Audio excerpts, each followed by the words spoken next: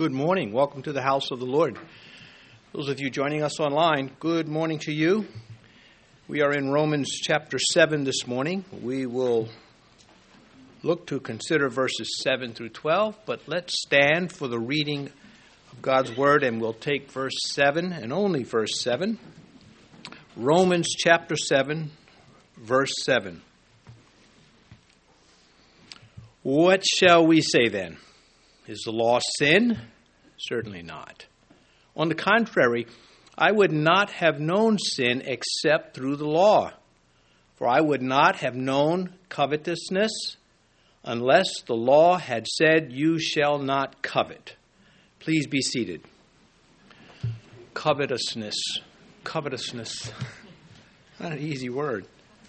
Upholding Scripture, parentheses, the law. That's the lesson handed to us in this 7th chapter that started in chapter 6, this topic. He is anticipating objections, and that's why he's gone back to the question-answer format. And if you've preached and pastored, you know when you make certain statements, you anticipate objections. Things people don't agree. They maybe have been exposed to another opinion, and they think that's the right one. But Paul, he is correct, of course, and this is what he is addressing. By preaching grace, are you condemning the law, Paul? See, that's one of the objections he knew he would hear if he were there in Rome. He knew it would be happening in the congregation, and some could use it to cause great divisions. Are you saying the Old Testament law is useless, Paul, now that we have grace? He's anticipating that too. Has Jesus made the law sin? Well, even if those in the congregation, largely Jewish, with some Gentile converts to Judaism, but now all Christians, they would still have family members and relations with people in their community who would have said these things to them if they didn't say it themselves. And Paul is, of course, very mindful of this. These teachings that we're getting, especially in chapter 7, come from one who served God more than most. And the more he served God and the more successful he was because of God, he had a greater realization of who he was in the presence of his God. Paul knew that he was a sinner, and it didn't die down because of his achievements. It actually increased his awareness, his realization. I'm not better than anybody else. And, the flesh would say, well, according to the merit system, you are. But he's not in the flesh. And this is important. Maybe I'll repeat it next session. I don't know, because there's so much information in verses 13 to 25. But I'll say it now, and maybe you'll remember that I said it when we get there next session. In the year 55, about 20 years after his conversion, he wrote to the church at Corinth, just recently, about the time he's writing this church to the Romans. He says, I am the least of the apostles, who am not worthy to be called an apostle, because I persecuted the church of God. So here he is, conscious, he's before this too, but it's in print 20 years after his conversion thereabout. He says, I don't deserve to be an apostle. I am one. And he upheld that. And then maybe 6 years later, as he's writing to the Ephesians, after shipwrecked, after stonings and being chased and all of the things that were going on in his story, he's now in jail. He writes to the Ephesians, to me who am less than the least of all the saints. This grace was given that I should preach among the Gentiles the unsearchable riches of Christ. So he's now, as he's continued to serve, continued to stack up the victories, not only is he the least of the apostles, he's least of all the Christians. That's his view. That's what he was saying about himself. This is important because the things he's going to say as he progresses through chapter 7 are about a man who is not a spectator, but a participant in Christianity. By the time he writes to Timothy in his first letter to him, perhaps 2 years after that Ephesian letter, He says, Christ Jesus came into the world to save sinners, of whom I am chief. I am the biggest sinner of them all. This is not false humility. This is genuine. Coming from a man like this, all of us should be mindful that we shouldn't be self-impressed.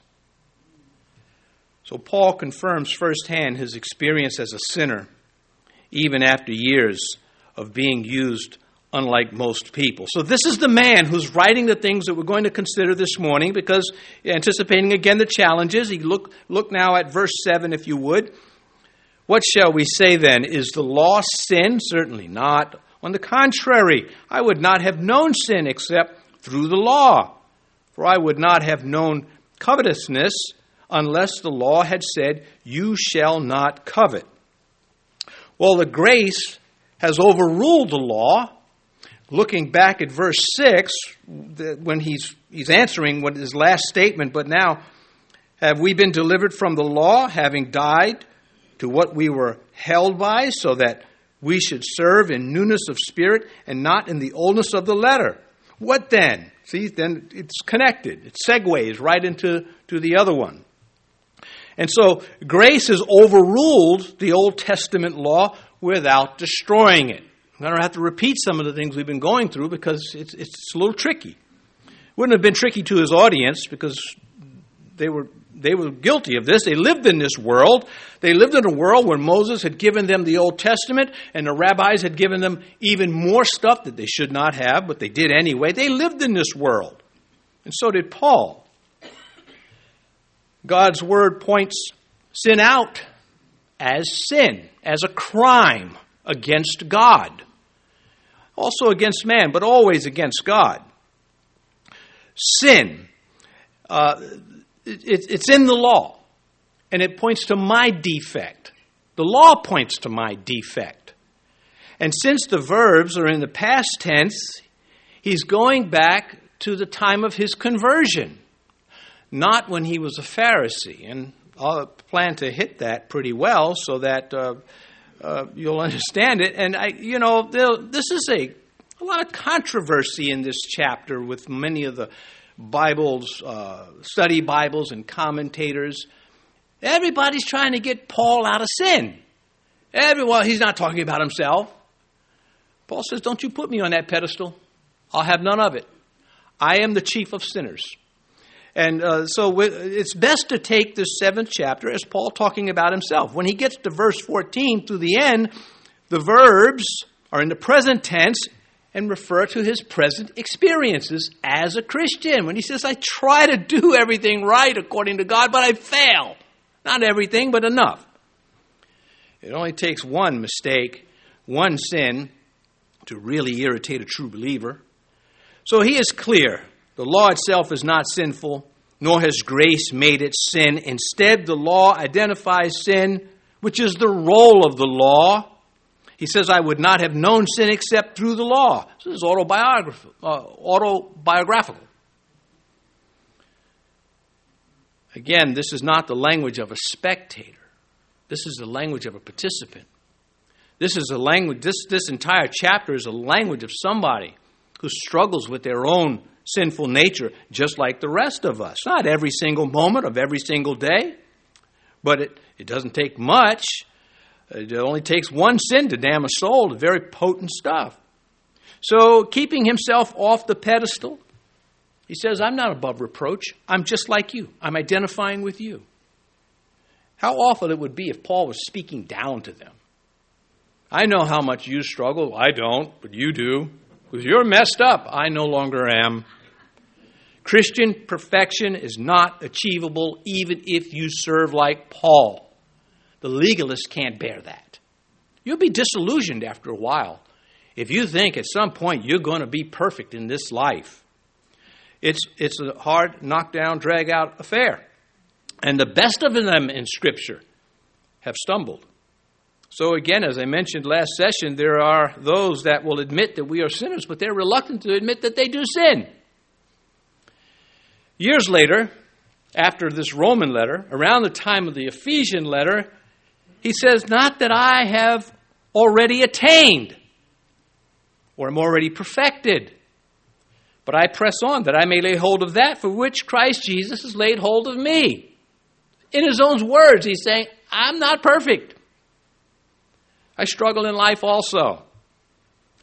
Well, thank you, Lord, for giving us these testimonies of men like Moses, who struggled with anger, men like David. Sometimes I read the Psalms of David and I say, you're whining. Stop your whining. They're persecuting me. But it's because he was in it. He was pursuing the righteous life. The Holy Spirit was in that man. And that's what God told Samuel.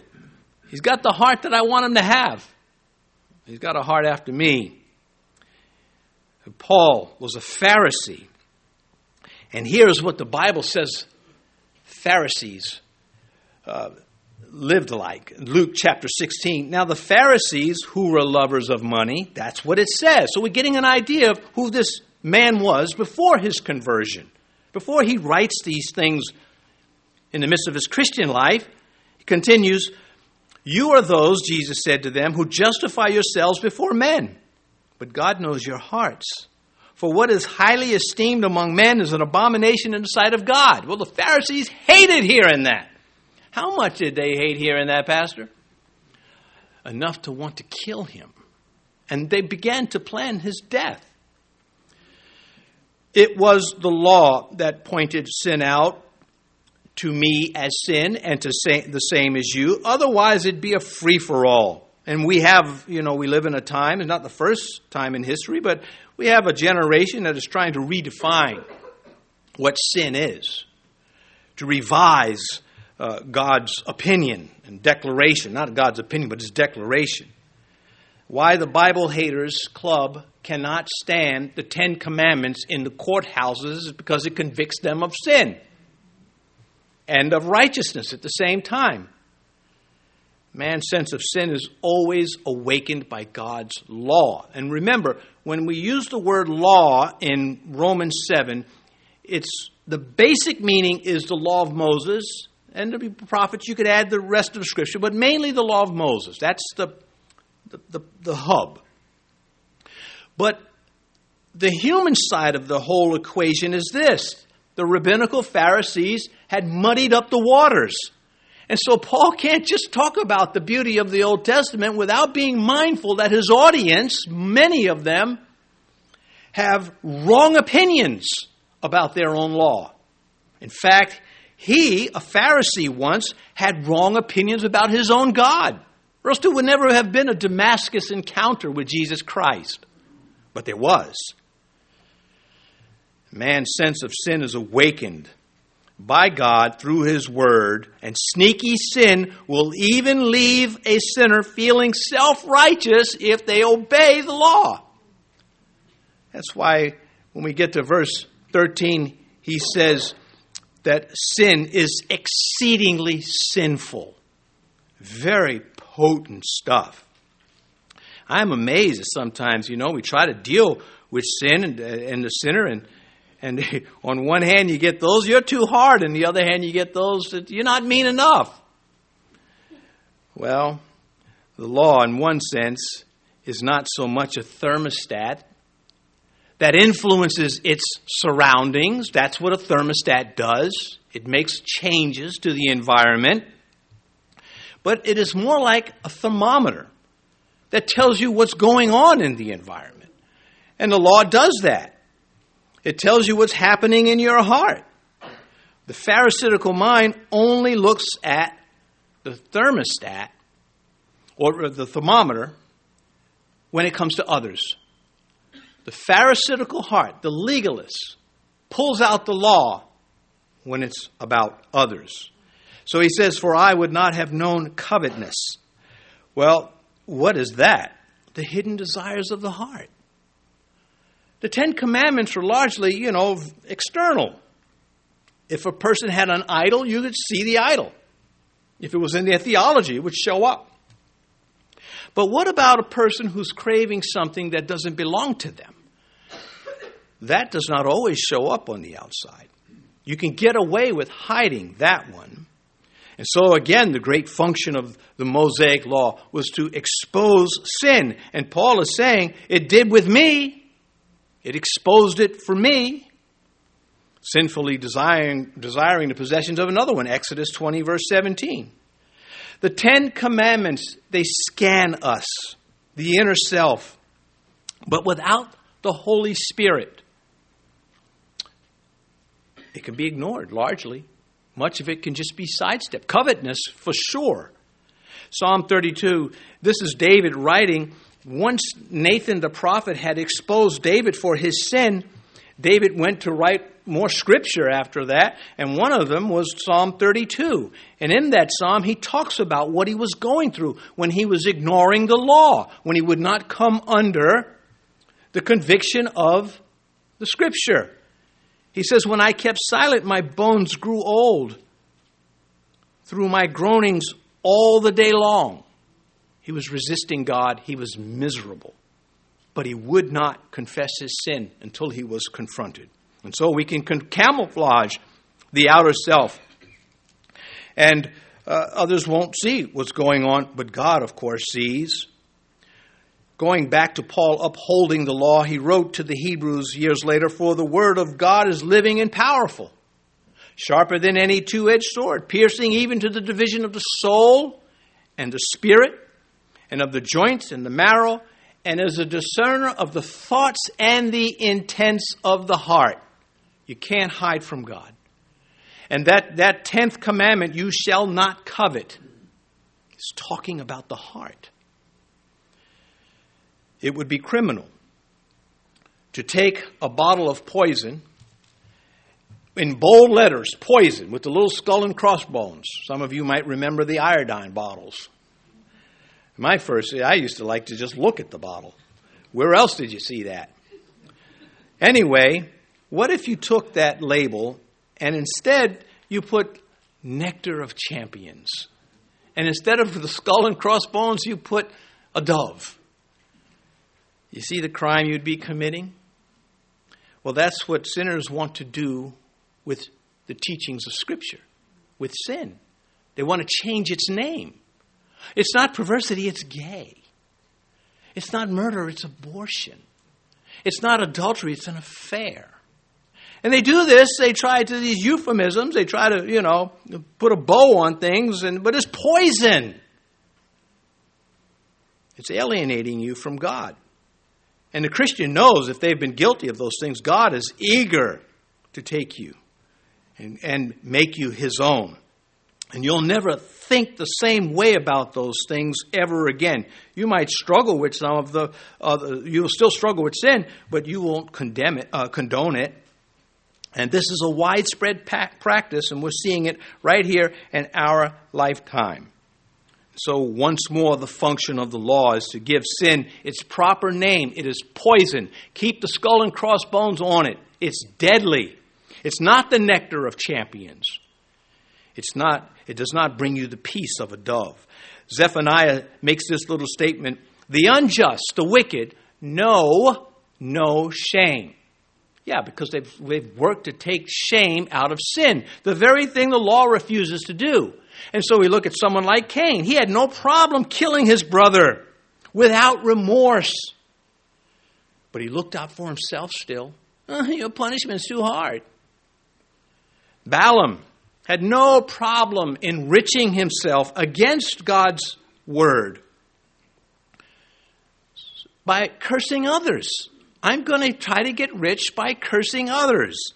And when he couldn't do that, he gave instructions on how to do it. Then there was Korah. He enjoyed being delivered from Egyptian slavery under the leadership of Moses. And then he defied Moses and led a rebellion against Moses. And the ground opened up and swallowed him, and the others that were with him were killed with a plague. These swim in the pond of the self-will.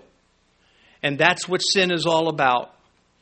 the self-will, the carnal nature, the sinful nature, and the carnal nature. And we'll get to that in more in detail next session. But here is a short list of those who suffered consequence because of covetousness. Balaam, he lost his mind. Peter called him insane.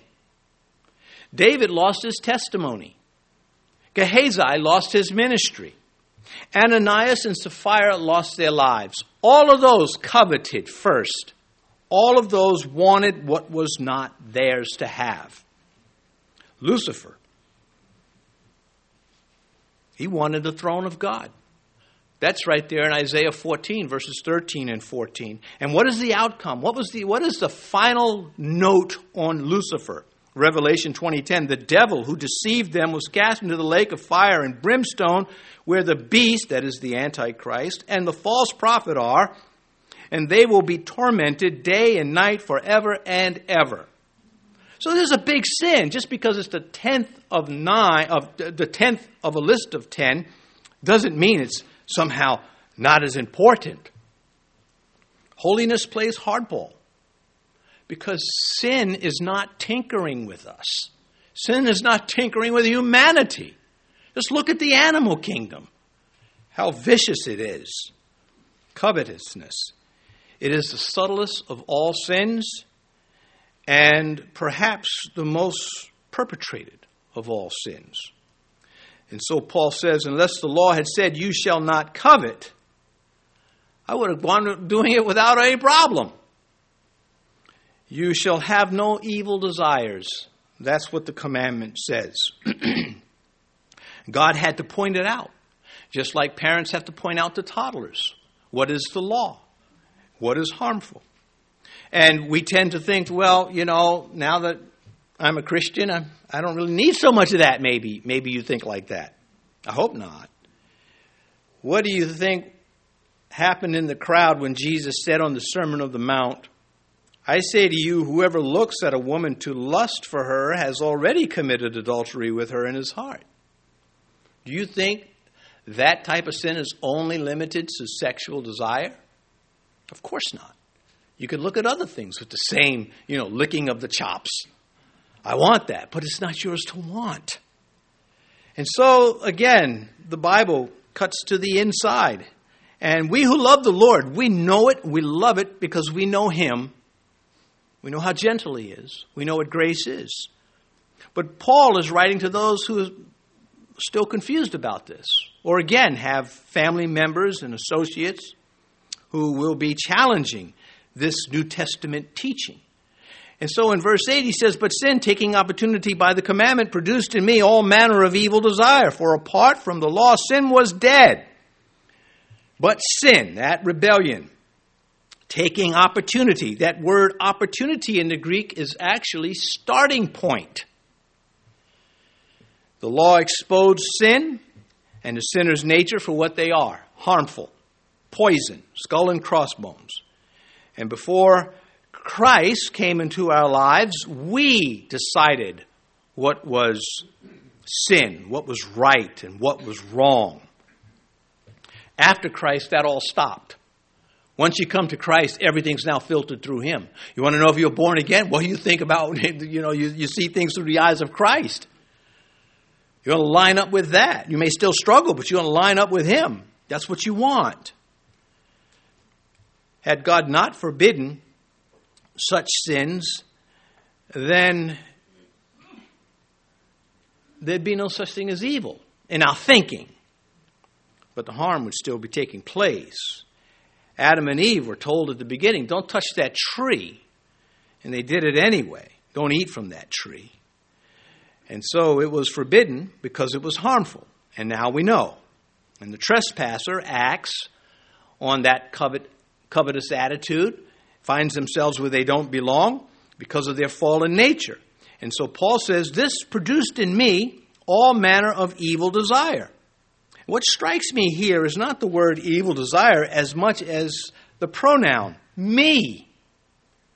Produced in me. You can't say, well, it just did it for Paul. Maybe covetousness is not a problem you suffer with. There's something else, and you know what it is, too. Paul was willing to give up, say, I do covet. What else do you do, Paul? Well, that's none of your business. Law exposes the hidden nature of sin and the sinner. Here's an example. How about those cameras on traffic lights? Do they arouse in you a spirit of resentment? I hope they don't come to my neighborhood. Why? Abide by the law. You don't have to worry about them. Well, I might not. They're taking away our chance to break the law. That's how the heart is. We see that. And if it's not with that, it's something else. I'm a little irritated by speed limits that are too small. I mean, what's the thing with the school zones? Let the kids learn how not to cross the street when the cars are moving so fast. Experience is a good teacher. These things expose me for who I am. Just little things like that. They expose me. The sinner's in there. The angels won't think like that. And what are you talking about? For apart from the law, sin was dead in the sense of the conscience. But God's commandment exposed Cain for who he was. He knew he was supposed to bring a blood sacrifice, and he opted out. And he was self-impressed as a rebel and a brazen murderer. Abel's obedience enraged Cain. And so it is one thing to have a criminal in your house. It's quite another one to hide him there. Well, verse 9, and of course the criminal is the sinful nature. And the spiritual man will not look to hide the criminal, wants him out in the presence of God, that is. Verse 9, I was alive once without the law. When the commandment came, sin revived and I died. Well, the words apart from the law indicate a state of no law. Now, here's where a lot of commentators want to fuss about, well, he can't be talking about it. Or this is when he was a Pharisee. No Pharisee would admit to being without the law. They were the law. The personification of it, they felt. And so when was Paul ever without law and unchallenged by sin at the same time? At his conversion. And the processes of that conversion. After Ananias had came and said, receive the Holy Spirit. Ananias didn't come and show up and say, hey, this is what the law says. He said, it's time for you to get baptized, to receive the Holy Spirit. Because you've been living with just the Bible without the Holy Spirit. What a revelation that is. And when he met a person, not a code, everything changed for Paul. And so the scripture says that Ananias said to Paul, be filled with the Holy Spirit. And once that happened, is that the sanctification for Paul also. He did not instantly know everything. He didn't want to even be around people. He got alone by himself to be with the Lord. He had so much to correct in his life. The law kept a man from struggling with deep indwelling sin. Not all. Again, there were those righteous Jews who had just the Old Testament. And men like, again, David and Daniel. But look at Isaiah. Woe is me. I'm an unclean man. I've been dwelling in the midst of an unclean people. He had this epiphany in the presence of God. Well, it really wasn't an epiphany. God revealed these things to him just by being there in front of him.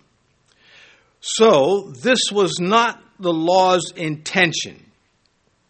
It is what men did with the law, except for a few exceptions. What was not the law intention? That the man would be self-righteous.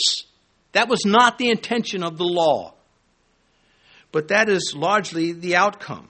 Or else those who held the scriptures would not have been so against the Christ when he came.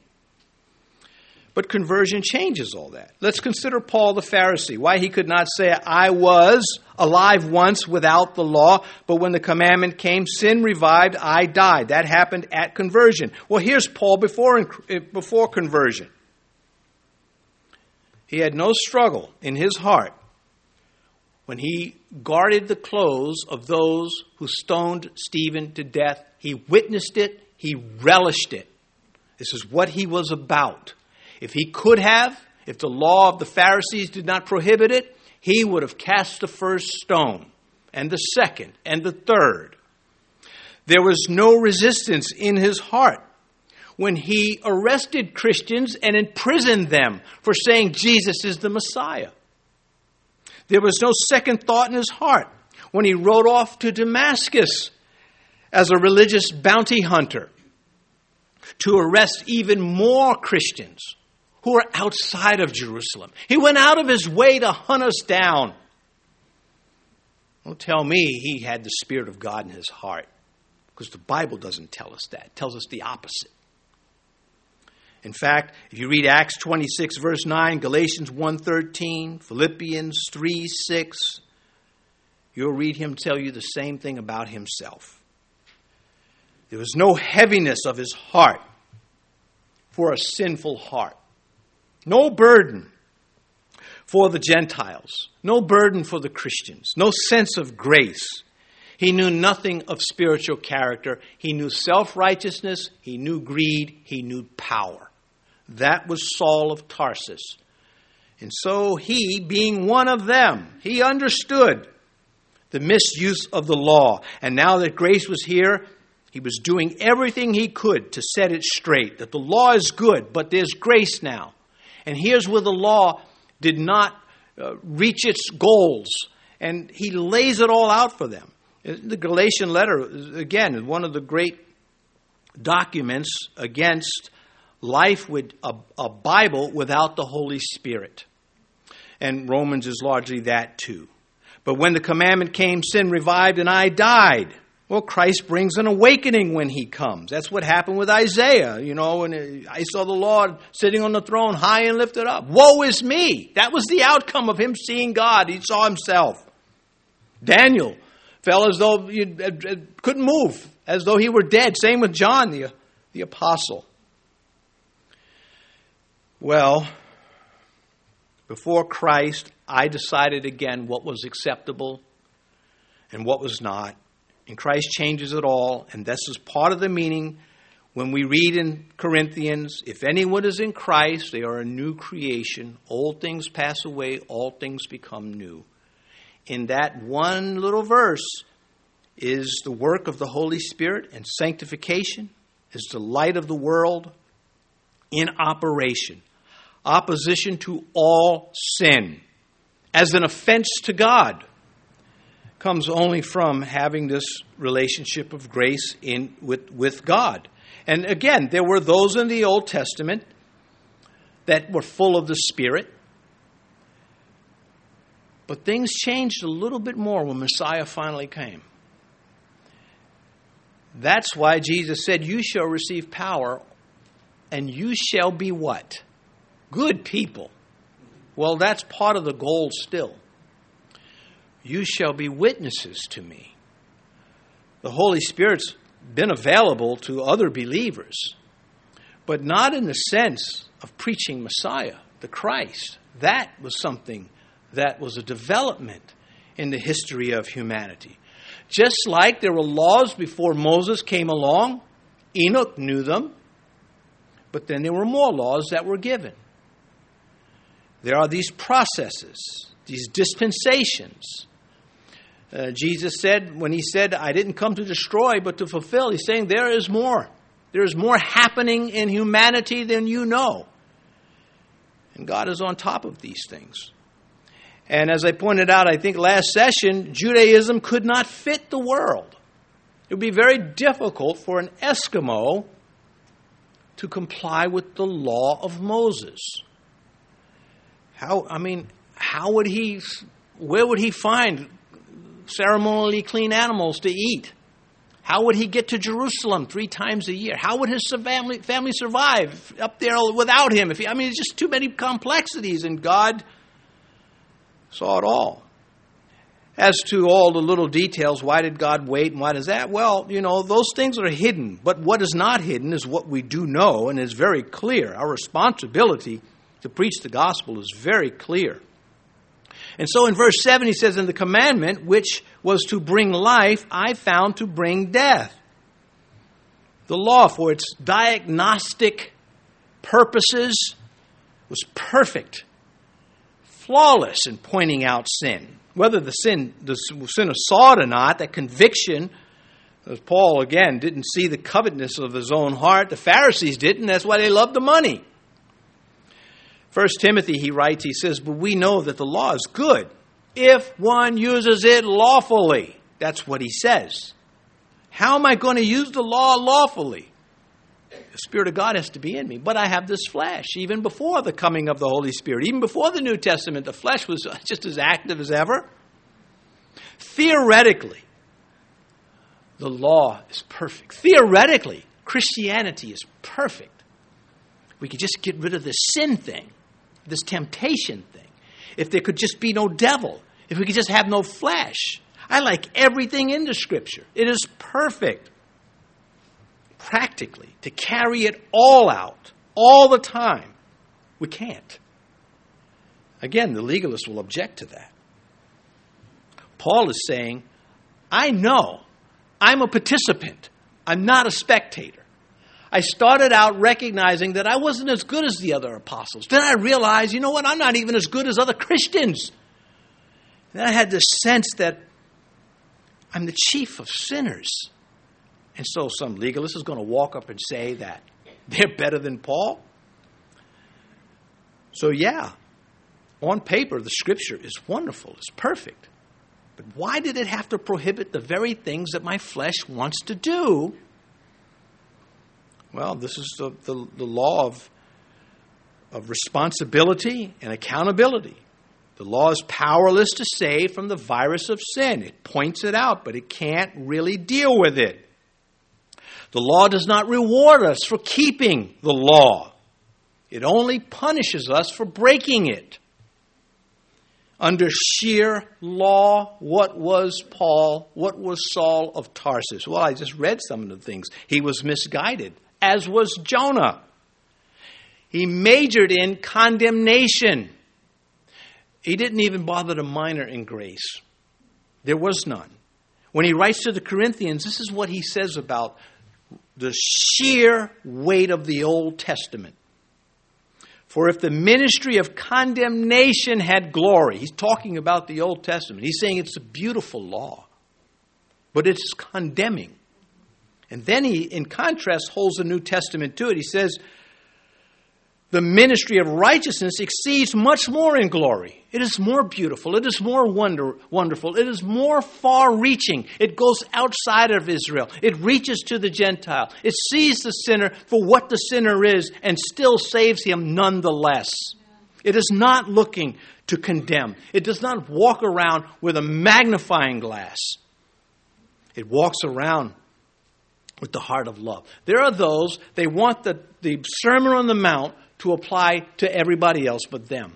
They want 1 Corinthians to apply to everybody. 1 Corinthians 13, the chapter of love. They want everybody else to be loving while they're not. But they'll never say it. They just do it.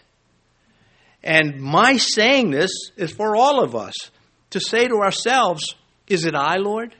Do I do that? Do I like receiving love? I just don't like giving any.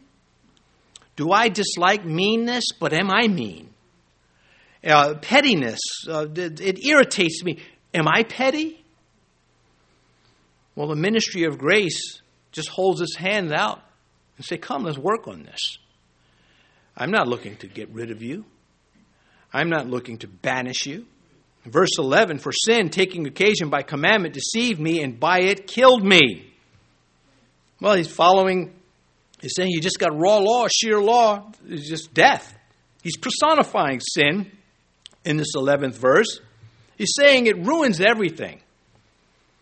And when you realize you're a sinner, you're powerless to keep the law.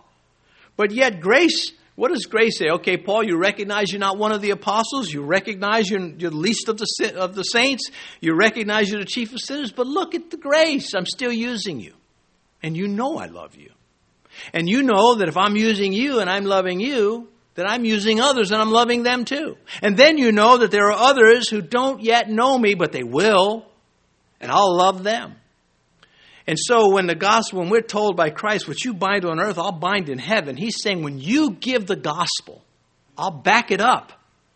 It's not going to bounce. When you preach the gospel and you say to a sinner, if you confess with your heart and your mouth, with confession is made with the mouth, in the heart one believes. If you tell a sinner, you confess your sins, you come to Christ, He will forgive you. Well, that's where the authority comes from. When Christ says, when you give that formula that I've given you, and it's genuine, it's going to be true. You don't have to say to yourself, boy, I sure hope this guy gets saved. I don't really like him too much. I'm actually hoping. That would be very bad. Well, anyway, sin always deceives, often destroys, but sin is not the law, and the law is not sin. It's a stone. It's what it is. It's not going to change. Paul's Pharisaical world collapsed upon him. So I read this from last session. I know I keep referring to last session because it's all tied, and I'll refer to this one the next time because it's all goes together. But it's just too much, I think, to deal with in one session, at least the way I feel led to deal with it. Now, I was saying something, and it was going to be pretty good. Pharisees. So the Pharisaical world, when Paul came to Christ, it all collapsed. It was done. But it didn't happen that way for all the Pharisees. And we read about them in Acts chapter 15, when they came along and they were still clutching to their Pharisaical thinking. You have to be circumcised or you can't be saved. And Paul fought against that his entire life and made many victories. I don't know what would have happened to Christianity if God did not raise up a man like Paul. Because Peter and Barnabas almost blew it there at Antioch when they came and they pushed away the Gentiles and they gravitated to the Jews that had come up from Jerusalem that James sent to spy them out. Paul said that. They came to spy out our liberty. Those boys don't get it. They're Christians and they don't get it. Legalism thrived around James. And that's not necessarily a bad shot against James, because if you were to put yourself in his place, oh man, take a special man to be successful with the gospel amongst those hardcore Old Testament Jews. So you've got to factor that in before you just say, why can't James be like Paul? Well, because there were Jews that still needed to hear things that they could only hear from someone like James, in spite of the difficulties, in spite of the clashes between the two men. So everything is not just an easy fit. There's a lot of grappling in this life, both theologically and practically. And if you don't have grace, you're going to you won't be so fruitful. And in time, you're going to find out that your hard heart does not benefit anyone. But by that time, you would have made a mess of quite a few things. I think many legalists never. They go through the entire life. They just ignore their own sins and they just judge everybody else and they pretend to be saved and all of that stuff. Some of them may even be. But then there are others that learn grace and they're not quick to point the finger at others. They believe that, if I got this thing in my eye, I better watch out before, no pun intended, I better watch out before I go trying to take a little speck out of somebody else's eye. See, read the Sermon on the Mount and ask yourself, do I do this? Do I get all of this right all the time? The Sermon on the Mount chops everybody down to size. And yet we love it. We love the Sermon on the Mount. Well, coming back to this, verse 12, therefore the law is holy and the commandment holy and just and good. Now, we're not going to get to the next wave of instruction that he's going to give them, but he's going to lay out how the carnal man is still very much active in the life of a believer. The natural man is the sinner that's lost. The carnal man is the believer that is behaving like they're lost. And then there is, of course, the spiritual man who's getting the upper hand over the carnal man. And those two can bounce back and forth on certain matters to some degree. So we'll get that next session. But in this one where he says, therefore the law is holy and the commandment holy and just and good. He rejects any argument that blames the Old Testament as the cause of human sin. He's already laid it out. It doesn't cause sin. It points to it. And don't be hitting me with, hey, Paul, what are you saying about the Old Testament? It's no good. The grace has replaced it. Don't hit me with that. I've already told you. We're not replacing the Old Testament. The rituals and stuff, they're done in Christ. But the moral code, it stands. And the revelations about Yahweh, who is in the Old Testament, who is Christ in the New Testament, it stands. And nothing wrong with the Ten Commandments. There's nothing wrong with honoring your parents, with worshiping the only true God, with not murdering, with not stealing, with not lying. There's nothing wrong with those things. The law of the Lord is perfect, converting the soul. Psalm 19. Well, you say, well, but that's Old Testament. Well, let's go to the New Testament. And we'll close with this. 2 Timothy chapter 3. Before I do this, I want to say, it is really hard preparing for Romans 6 and 7. And then there's Romans 9 coming. So it's just, you should know, I say that, so if you say to yourself, when I get to certain sections of Romans, I don't understand what he's saying. Well, because it's so much history involved, so much culture involved, so many different personalities, twists and turns involved. But once you begin to see those, you can get a handle on it. So coming back to this, Paul in the Old Testament, this is what he has to say about the Old Testament. In his second letter to Timothy, he's close to the end of his life. He probably has another 2 years to live. It seems that way. We're not entirely sure. He says to Timothy that from childhood you have known the Holy Scriptures. Stop there. There was no New Testament when Timothy was a child. And so he's talking about the Old Testament. And he says they're Holy Scriptures. That from childhood you have known the Holy Scriptures, which are able to make you wise for salvation through faith, which is in Christ Jesus. Well, if Daniel could understand enough to be righteous, well, so can you. However, now that Christ has come, baked into that statement, he's saying, you have the Old Testament, you were raised with it, you should now be able to see Messiah has come. You have both the old and now the new. Because Timothy's probably in his 30s at this time, at least. And he continues talking about the Old Testament, talking about the New Testament. He says all Scripture is given by inspiration of God. It's God-breathed. The same way God breathed into the lump of clay that was Adam, that became Adam, God breathed life into the Scriptures. But without the Holy Spirit, you just have clay. And that was the problem of the Pharisees, the Sadducees, the Sanhedrin, those who took Christ to the cross. All Scripture is given by inspirations, God-breathed, and is profitable for doctrine, for reproof, for correction, for instruction in righteousness. And the world does not believe it. The world goes out of its way to say, no missionaries allowed. Leave these people to do the sins that they're doing, and we're going to cover up all the misery that's happening in the lives of these people. They come along and say, the American Indians they had such a good life before, the Europeans came. Nonsense. Read about Lewis and Clark expedition. How many Indians just wanted to get away from the life that they had been subject to and knew no other life. That's just one place. Well, anyway, the Word of God, it is profitable for doctrine, for reproof, for correction, for instruction in righteousness. And that's why we come and we sit under the Word. And that's why you endure such short sermons as this. Let's pray.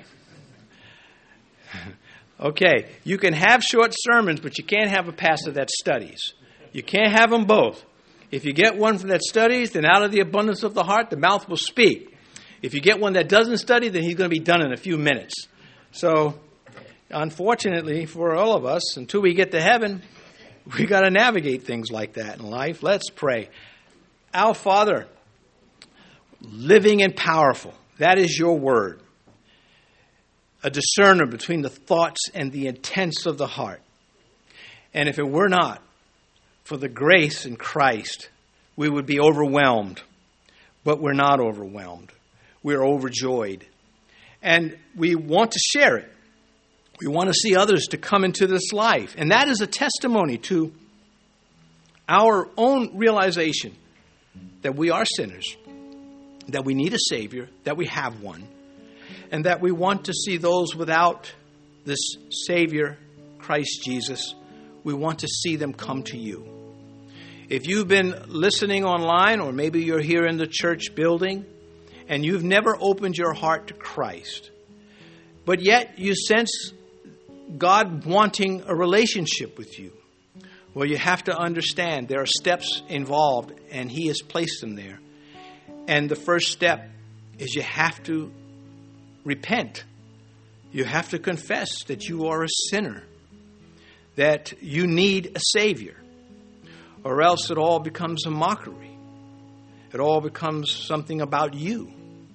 But it is about God. And if it is about God, it is about His love for you. So that's a winning position. If you want to receive Christ as your Lord and Savior, then make this confession of faith without shame. Lord Jesus, I am a sinner. I break your rules. I go against your will. And I ask you to forgive me. I ask you from this day forward to be not only the one that is my Savior, who saves me from judgment to come, but also the Lord of my life, who instructs me in righteousness, who will give me the Holy Spirit. I pray that you would receive me from this day forward as your own. And now, Father, if anyone has made this prayer this morning, may they be unashamed of it.